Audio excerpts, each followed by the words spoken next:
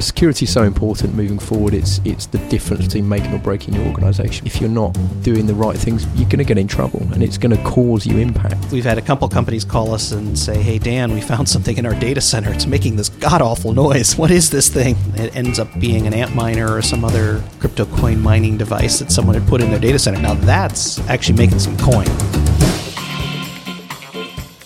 Hello and welcome to Explain It, brought to you by Softcat, the show for IT professionals by IT professionals that aims to simplify the complex and often overcomplicated bits of enterprise IT without compromising on detail.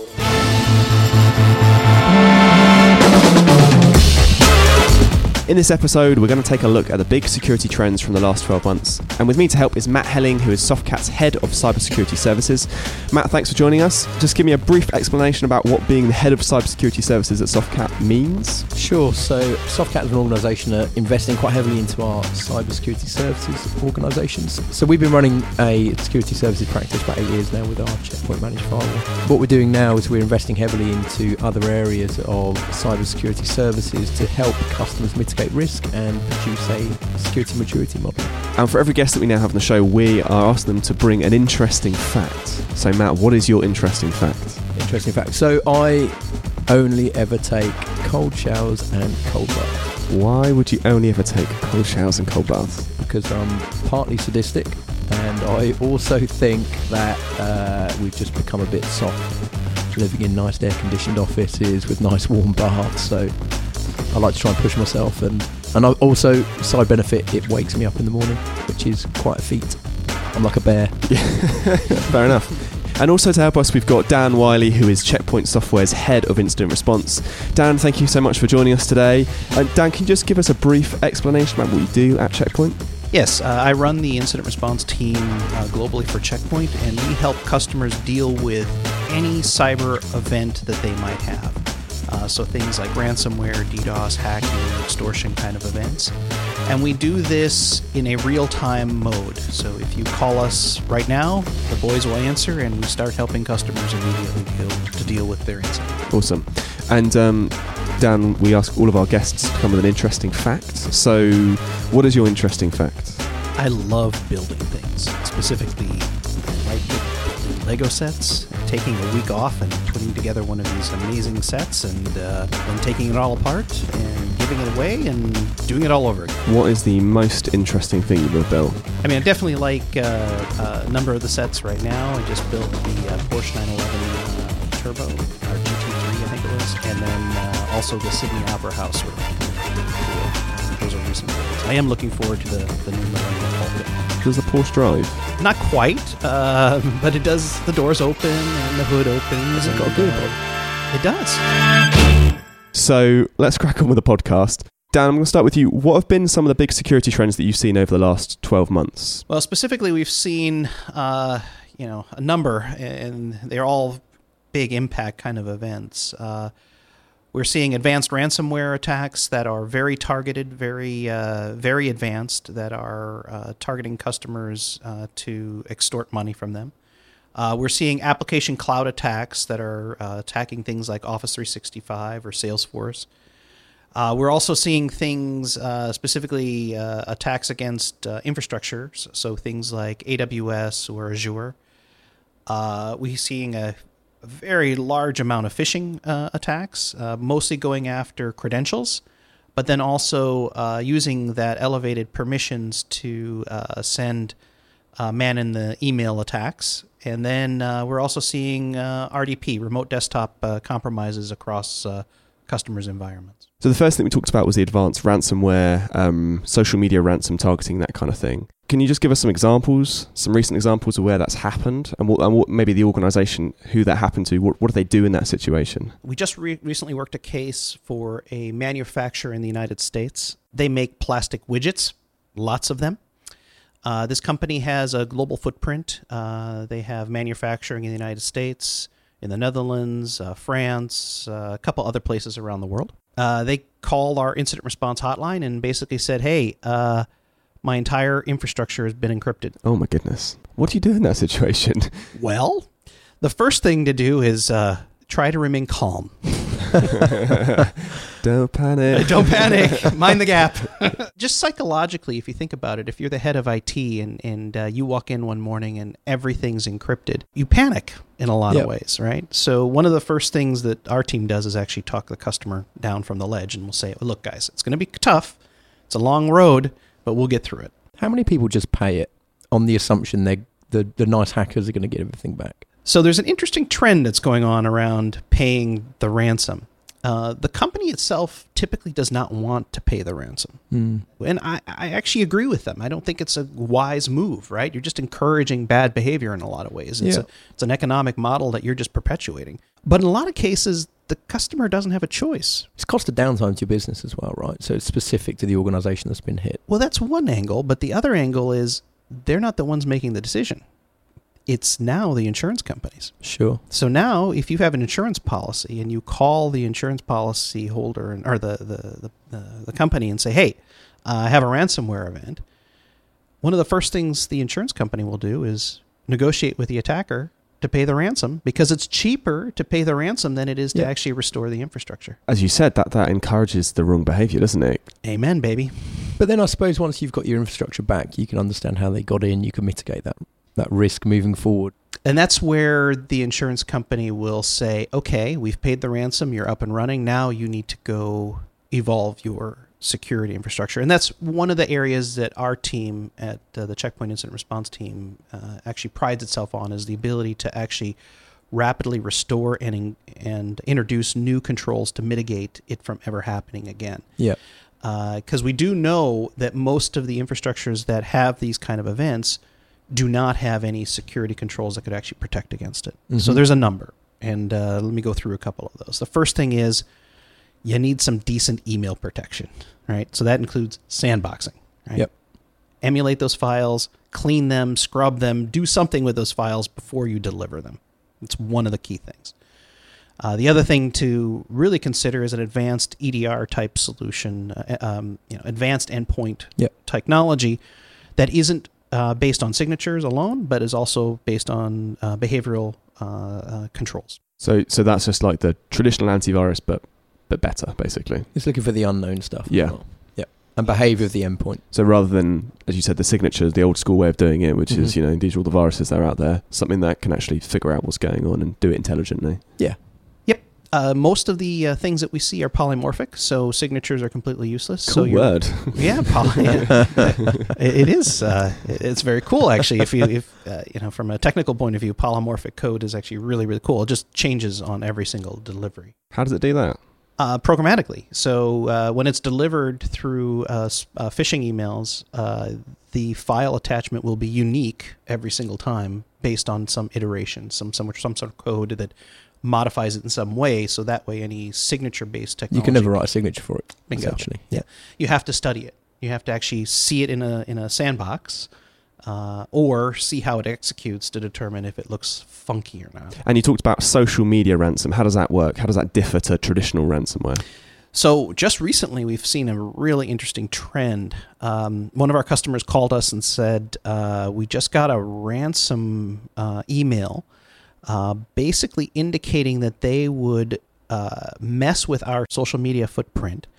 But specifically, this company was selling widgets on Amazon.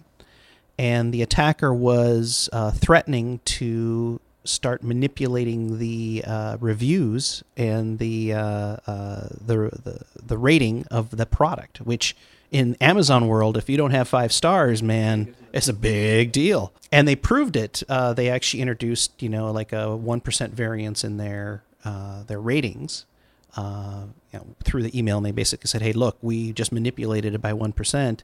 If you don't pay us the ransom, we're going to manipulate it by 99%.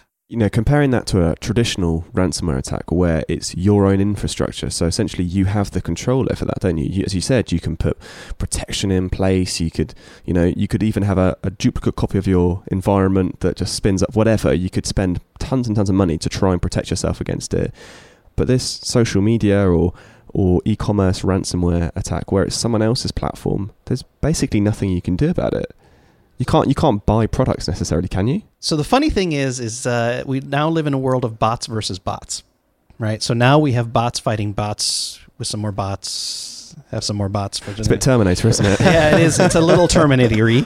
But what we've done is, for this case in particular, there was a component of this that was related to Twitter.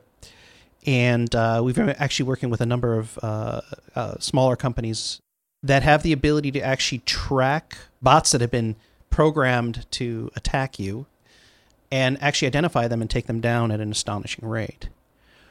We also have seen other companies, we haven't quite done this yet, that would actually do the opposite of what the bad guy's doing, but add more positive reviews instead of negative reviews. So you can get to this Equaling world. yourself out. Exactly. Yeah. Right. So your bots versus bots. And are the social networks or platforms, are they doing anything about it? Do they know that it's happening? They are. Facebook and Twitter in particular have been both mandated by EU and US authorities that they need to go look at this problem. They're looking at it. They are taking down a lot of the more social activist side of the bots. I think there's whole other layers of bots that need to have a bigger dialogue. So I know companies that monitor Twitter feeds, for example, for customer service satisfaction, for example. A lot of those are bots. Are those good or bad bots? How do you identify between the two? Exactly. Yeah. So maybe at some point, we'll need to have a little friendly bot icon, but we do need to have a bigger dialogue around what we want to accept as reality and not. And it's an interesting conversation. The next thing on the list that you talked about was the application cloud attacks. Give us some examples of when that's happened to organizations that you've worked with. A few weeks ago, we had a customer call us and said, hey, Dan, we've all of a sudden lost all of our customers. I'm like, what do you mean lost your customers? Where'd they go? He's like, no, they've all moved to a competitor. I'm like, okay, that's interesting. Well, let's dive into this and start looking at what's going on. And we start talking to the customer, and we ended up putting together a really interesting conversation. The victim organization had about a year and a half ago moved to Salesforce. And in their haste to move to Salesforce, they basically just used their normal AD credentials. We identified a number of accounts that had been compromised inside of their Active Directory infrastructure and then had been used to log into the Salesforce website. One of those accounts in particular was an executive salesperson. And we noticed that everything from Salesforce was downloaded by that executive multiple times over the year. We then started looking within the organization's footprint inside of the deep and dark web, and I'll be damned, we found a posting that someone was selling all of their infrastructure on the deep and dark web. We interface with the bad guy and find out what he was selling. After a couple of conversations and a couple of virtual beers, as I call them. Hang on. What's a virtual beer? You can't Less fun than a real beer. You can't just drop that one in. What's a virtual beer? Well, it's our little acronym to try to get someone on your side, just to try to befriend them to a level where they trust you, for example. Usually after a couple pints, you are more willing to share things. So in this case, one of our analysts was able to, after many, many conversations, convince the person to spill the beans a little bit, and come to find out he sold that information to a company. We didn't know exactly which company, but then we mapped all of this out, and we were able to identify that the victim's biggest competitor had bought all of that information off the deep and dark web and was starting to use that to gain market share by going to their customers and targeting them. And what's the legal I was going to ask standpoint that on question. that? Surely that's when you get the blue lights flashing and the police knocking on your door. sure, if you're in the right country. Right. And they weren't in the right countries. So if it's the UK versus China, what are you going to do? Sure. Nothing. Because you have no legal recourse whatsoever. Yeah, absolutely. Can we just talk about then the mechanics of that attack? Why in particular is it the fact that there's a cloud platform? Why is there a specific vulnerability around that? I call it the golden egg syndrome. You use these cloud platforms and you don't realize that you're putting all your golden eggs into those platforms. Yeah. So with Office 365, it is, if you gave me access to your Office 365 infrastructure for just, a day, I'd be able to wreck your entire organization.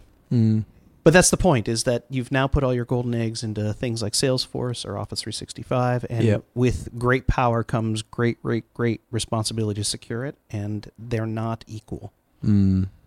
I mean, but presumably, these platforms are so useful to organisations, aren't they? So, is the answer to not go to these platforms, or is there something that an organisation can do to protect themselves, or to mitigate as much of this risk as possible? There absolutely is additional that you can do on those platforms. The problem and the disconnect is that you don't realize that you need to add some of the traditional security controls that you've just tried to give up because you've same moved as a into DevOps conversation, isn't it? It's about going in there with a bit of awareness and a plan. Amen. Specifically, do you guys see Google now has USB fobs and NFC fobs that they handed out to all of the people that are doing large cloud deployments inside of Google? You know why? No. Because people were stealing those credentials and spinning up infrastructure without permission. So Google is even now offering a $50 fob that you can buy. You can get two-factor for O365. You can get two-factor for AWS.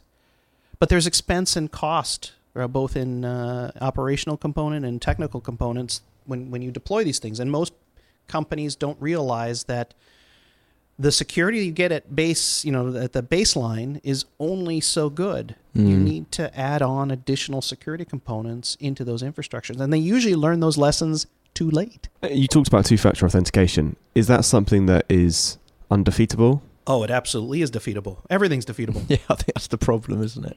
There isn't a silver bullet to this. No, there is not. But it brings the level of effort up a notch. And especially when it comes to two-factor, it actually levels it up maybe 2 or 3 notches. And there's a lot of effort involved to be able to get that second factor. I will make some recommendations when it comes to two-factor.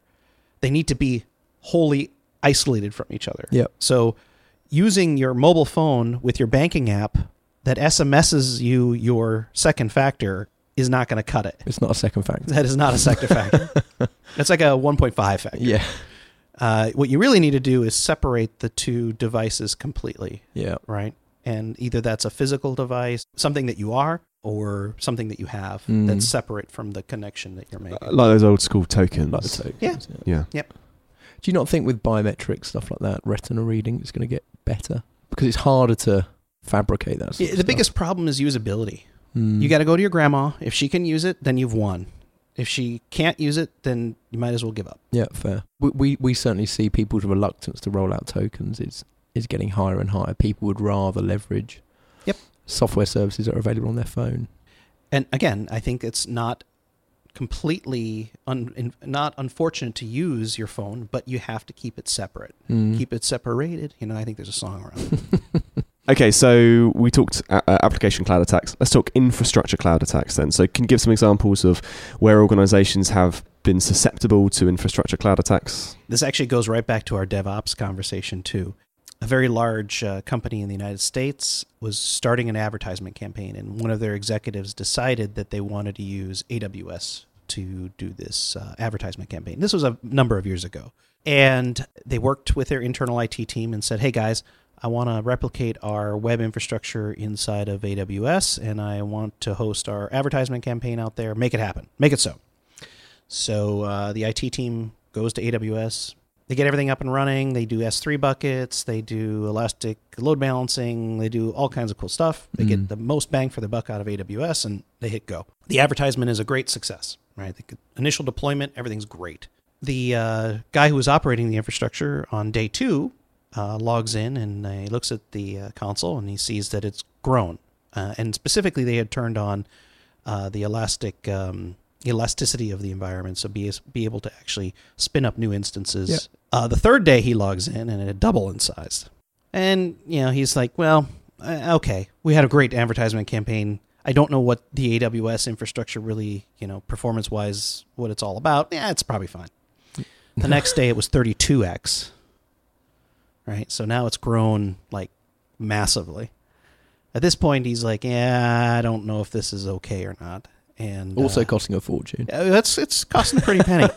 But anyway, he finally gives us a call after he looked at the process table of his Linux servers and he found a binary that he had no clue what it was. So he sent us the binary and we called him back and we said, yeah, this sucker is crypto mining right now. Yeah. And it's also configured to be able to do an external DDoS attack. And, oh, by the way, it sure looks like the bad guy was about to change your GIF with a piece of malware. Oh, Triple whammy. oh, bummer, dude. So then we started looking at, well, what was the source of the attack? Well, in their haste, the very key component of this is they basically just copied their infrastructure from their traditional data center into AWS, which included, by default, that the admin interface to Apache was open. And they had forgotten that since they moved inside of AWS, there was no firewall. There was just some access lists, and they had forgotten how to configure those access lists because it wasn't the security guys who was configuring it. It was the web dude. And it was exposed directly to the internet. So all bad guy had to do was do a quick port scan for 8080 or whatever port it was sitting on. Found that vulnerable port. Found that there was a Java library buffer overflow. Popped it, loaded the binary, and went on his merry way. And kept doing it. And since the infrastructure was automatically replicating and it's got unlimited CPU exactly, until you spot it. It basically just spawned itself, and away it went. All those Christmases came at once. But that's so common. I mean, we talk to a lot of customers at the moment, and like crypto mining doesn't really fall that high on their risk register or their concerns until it is a problem. And with a lot of crypto mining, is these things try to be quite quiet and they spread themselves so thinly. It's only in these in these instances where they get kind of carte blanche access that they will grow and grow and grow and grow, and it gets to a point where it's obviously noticeable that something's gone wrong, and people identify it. Then they understand what the issue is. But a lot of the time, they just spread themselves over, so they start eating away and they start gathering a bit more power, but they almost want to go under the radar because they don't want you to notice it, because the minute you notice it, you kick them off and they have to go somewhere else to get that back. They just want to get as much of these little bits everywhere as humanly possible. This may sound like a really stupid question, but the cost of Bitcoin has plummeted recently. So does that affect this? Would people go, oh, it's not really worth it anymore, let's just try different types of attacks? Or is it still like a really good money spinner? It has decreased significantly because of the cost of Bitcoin plummeting. You got to go somewhere else to make the coin. Yeah, literally in this. Yeah. So I don't see. I mean, I still see. There's more than one cryptocurrency. Yeah. There's tons of them. Look, I think it's ebb and flow, right? So right this millisecond, yeah, there's still some crypto mining events out there, but the overwhelming events that we see are the ransomware events. Sure. And because they actually pay. But what we do see, and we've had a number of these conversations, is we've had a couple companies call us and say, hey, Dan, we found something in our data center. It's making this god-awful noise. What is this thing? And they take a picture and they send it to us, and it ends up being an Antminer or some other crypto coin mining device that someone had put in their data center. Now, that's actually making some coin. Hang on a second. So they snuck into said data center. Yes. Put in... So, I mean, they're getting free power, free connectivity, and I guess like power and connectivity are the two most expensive things, and you're just putting in this device in.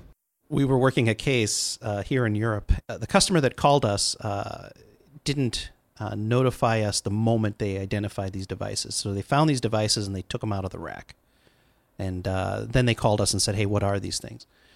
And in their haste, they'd removed them for a couple days. So being able to identify the person that actually did it was going to be a little bit of a challenge for us.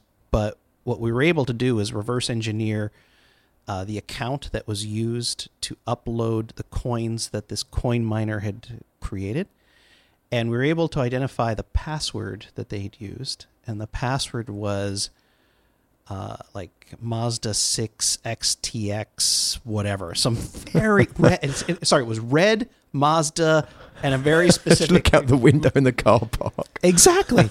So we sent the IT guy and we just told him walk around the parking lot to find a red Mazda 6 with, this specific kind. And I'll be damned, there it was.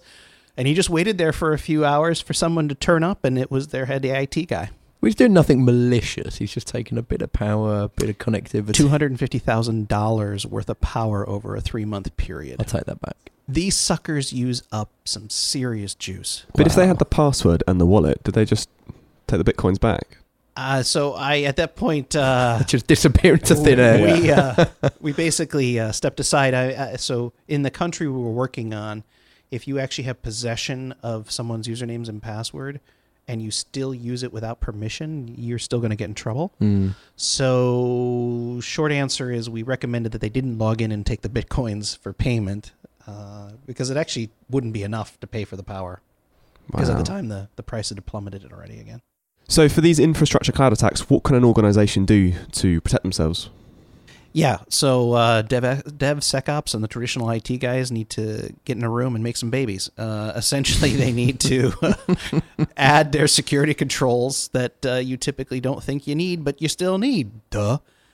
Layer 7, IPS. I know it's old school. I know I sound like an old fuddy-duddy, Look, it has its place, right?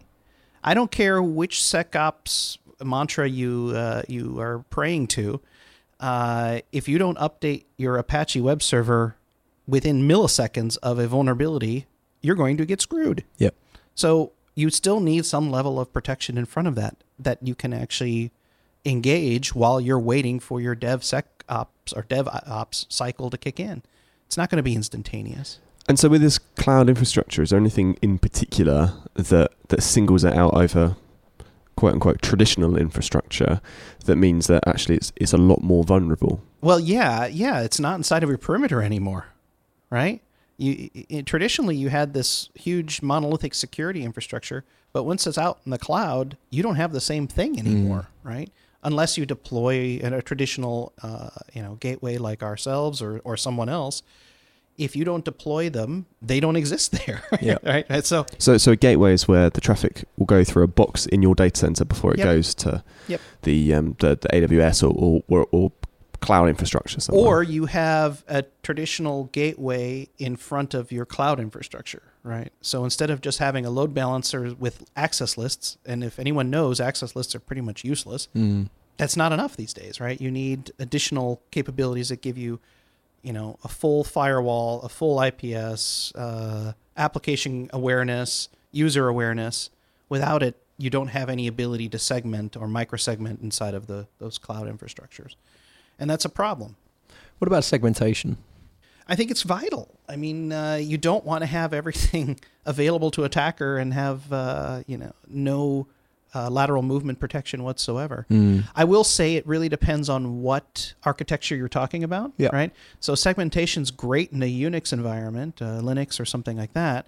But in a Windows environment, when you're still tied to AD, AD is your single largest threat vector ever, period. Do you think there's a general perception that public cloud is more secure? I think that's going away. I think the reality is that, yes, they can run a data center better than you, but that's about it. Yep. Okay, and so the fourth thing on the list is phishing. Can you give us some examples recently where there have been some phishing attacks? Yeah, I mean, again, we see hundreds of these each year. I kind of separate them into a couple of camps. There's the using phishing to be able to get as many victims or as many fish as you can into your net. Those are still prevalent, but they're not quite as successful as they used to be because we're now able to block them at a much higher rate. And users can identify them very quickly. But the very targeted phishing attacks are still very, very effective. Yeah. And most of the time, what we find is that usually when you're having email conversations with a third party, the third parties are now a victim of these kind of attacks. I have actually a really good story about a partner of ours. Not you guys. I was getting a bit nervous. Yeah, no. Our finance department called us and said, hey, one of our partners is arguing that they paid us, but we never got the payment. And we looked into it a little bit more carefully, and we were able to determine that the partner had outsourced their email services to Office 365. Right. And their finance person had their account compromised. Yep.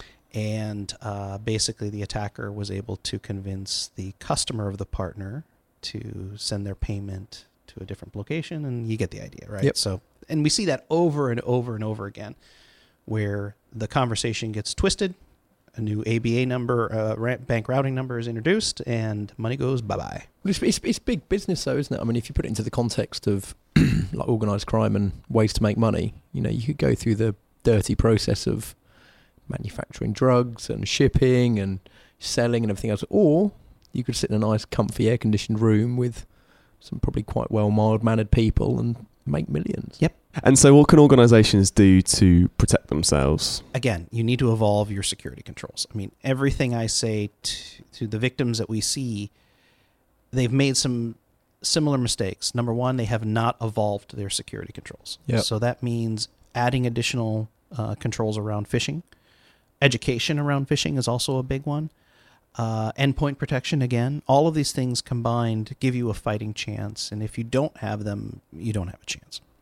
Interestingly, we went to see a customer recently who had gone through a program of security improvement and maturity. And as part of that, because they'd been hit by a number of phishing attacks. And even post being hit, and even awareness, I guess, perceivably being raised because it had been published amongst the organisation, the IT director then in turn emailed his whole IT department, not outside of IT, his 60, 70 odd IT people in his department, and asked for all of their username and passwords because he was changing a load of login credentials for stuff. 40% of them responded. Then of that 40%, so many passwords that they were using were admin. Hadn't been changed, hadn't been moved. He kind of just sat in this meeting and he was just flabbergasted by the fact that even post an incident and a phishing attack being so deeply hit in an organisation, his IT department, the people that were perceived to be kind of leading the way in improving security and everything else, were the ones that were so willing to share when somebody viewed as an authoritative figure within the department asked for all of their details. 40% of them were willing to give it over. There must be some psychology behind this. 100%. That needs to be. But that's what people leverage. Yeah. So you're 1,000% right that the psychology and the society that you're in actually dictate the prevalence of certain attacks. So in the UK, where you have a very, how do I put it, stiff upper lip around your executive... Excuse me. I have no idea what you're talking about. Around your executive class, I'll call them. And a hierarchy. It's Mr. Executive Class to you. Yeah, exactly. Yeah. Okay. Whatever. Sorry, carry on. But you understand, right? If there is a hierarchy of authority, then it's very stiff and very rigid. So Germany, the UK, other areas, or Japan, where if it comes directly from the CEO or from a C-level person or a VP, or it's like the hand of God has anointed you with a sense of urgency. Do it now, right? Well, the best thing you could do is say, "Hey, double check that, right? You want me to wire $2 million on an email? Let's double check that." But that comes with the awareness as well. And going back to your example a second ago is with the supply chain piece, and people seem less or more reluctant to pick up the phone and just ask a question nowadays than ever have been. The reliance on email is so high.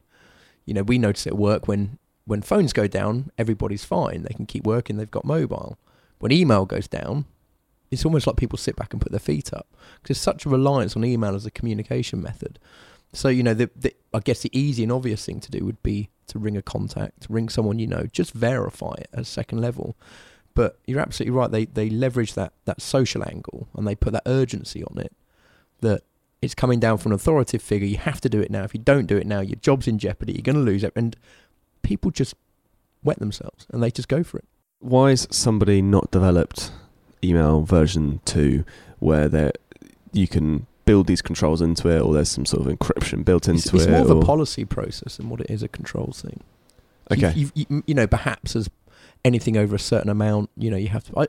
I don't know. There's number, but if the minute you get that social bit into it, it's just so easy to compromise. And what you do is you just then lower the level of, instead of it being $1 million, you lower it down to 50 grand. If that's anything over 50 grand, if it needs authentication or a call, you just do loads of 50,000s. Yeah. And you just lower that level. And there's always ways to get it. Well, you lower it down to 10,000. You do 110,000. Yeah. And it goes so under the radar. They could just keep, because it's such easy money. And once it's out, it's out. It's no way of getting it back because it's jumped everywhere.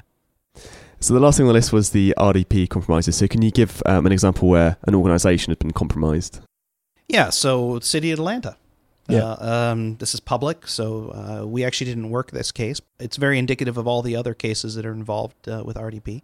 Essentially, it becomes a very simple conversation. An IT administrator wants to have remote access into their infrastructure, and one of the easiest ways that you can do that is to spin up a RDP connection to the internet.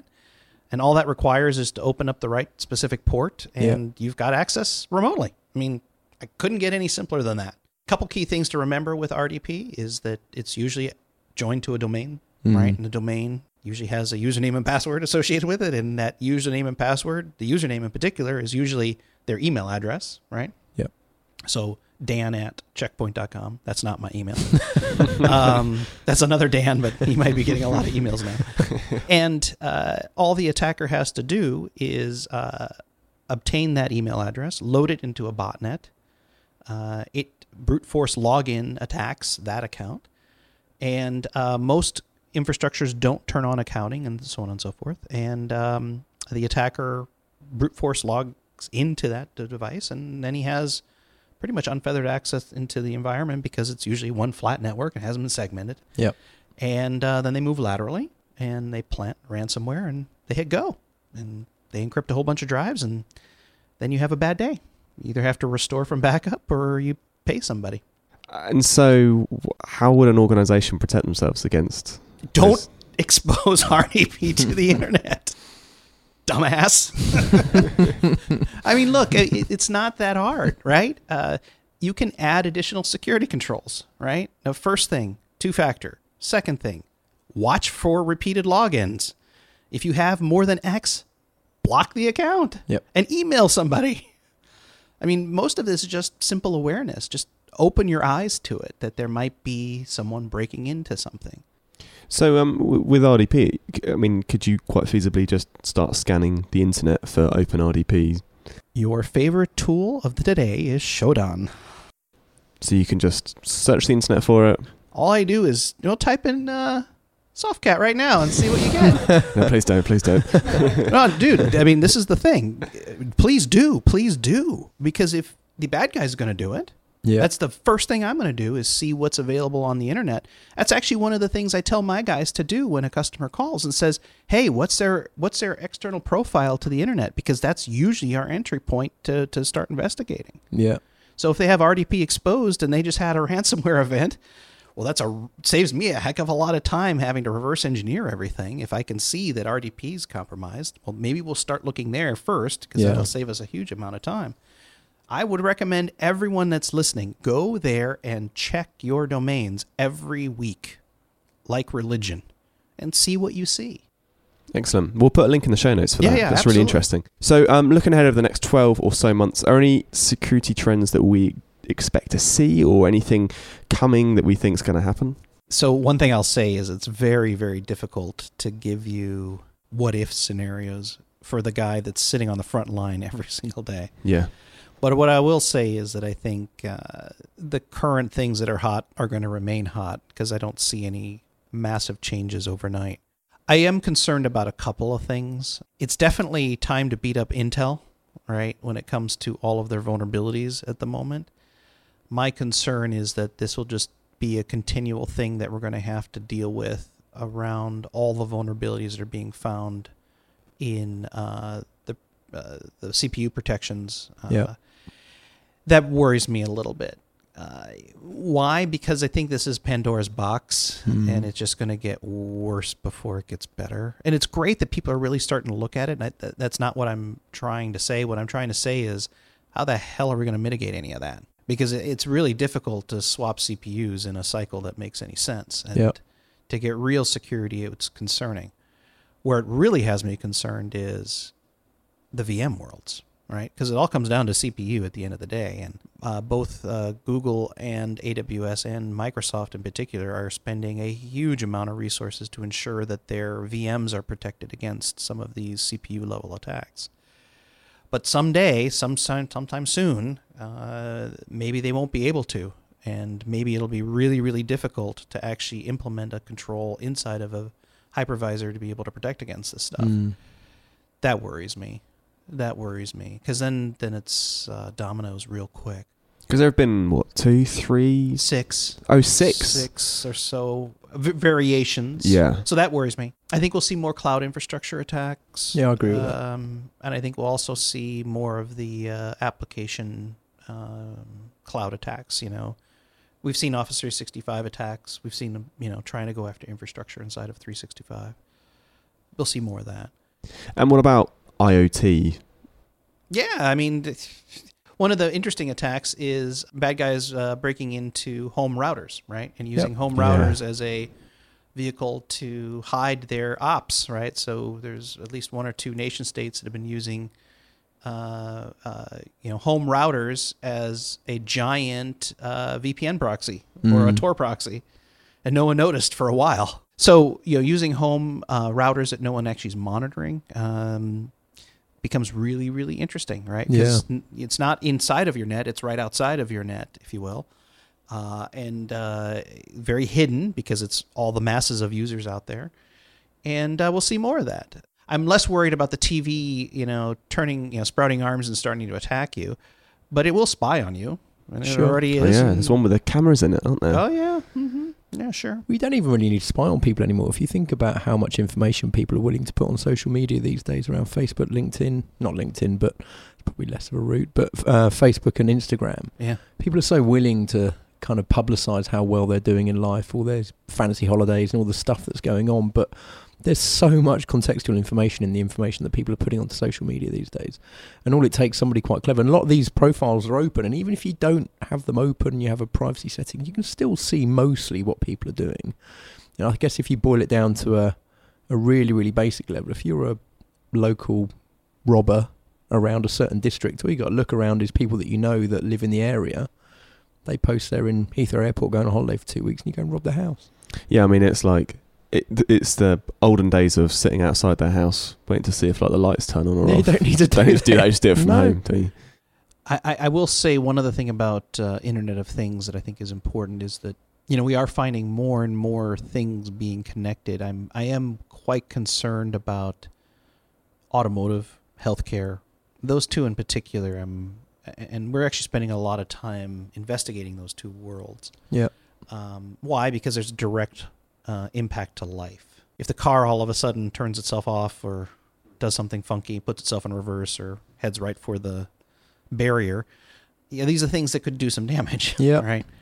Or if your insulin pump decides to give you 100% more insulin than you need, that's a bad thing. Right. Yeah. So these are the things that worry us, especially around life. So you're both users. You may be IT professionals, but you're both users. What do you do to protect yourselves? Away from work, how do you protect yourselves? I don't even know where to start. I have like, remember the movie Rain Man where he has little procedures for everything in his life? Yeah, that's me. There's a whole bunch of stuff I do for specific types of information, like banking, finance, for example. I have a full ritual that I follow that is pretty rigid. Number one, I have a separate machine. I have separate VMs. I have two-factor on absolutely everything. I validate every single transaction. I ensure that all my tax information is protected at a physical and a logical level. I monitor my Social Security information routinely. Anytime anyone queries any of my Social Security information, I get notified. Yeah. I change my credit cards routinely. I don't use the same numbers very often, and I mix them up. I don't travel to specific countries. And when I travel to those countries, I don't bring electronics. Specifically borders that I know if they confiscate my information that I don't lose it. I never take my finance information overseas. I always leave it back in the United States. I do a lot of rigorous things. My social media footprint is very, very, very, very small. Yeah. I keep it that way specifically. Out of everything you've just said, that's a bit I only do, really. My security at home is I generally just don't advertise myself externally very much.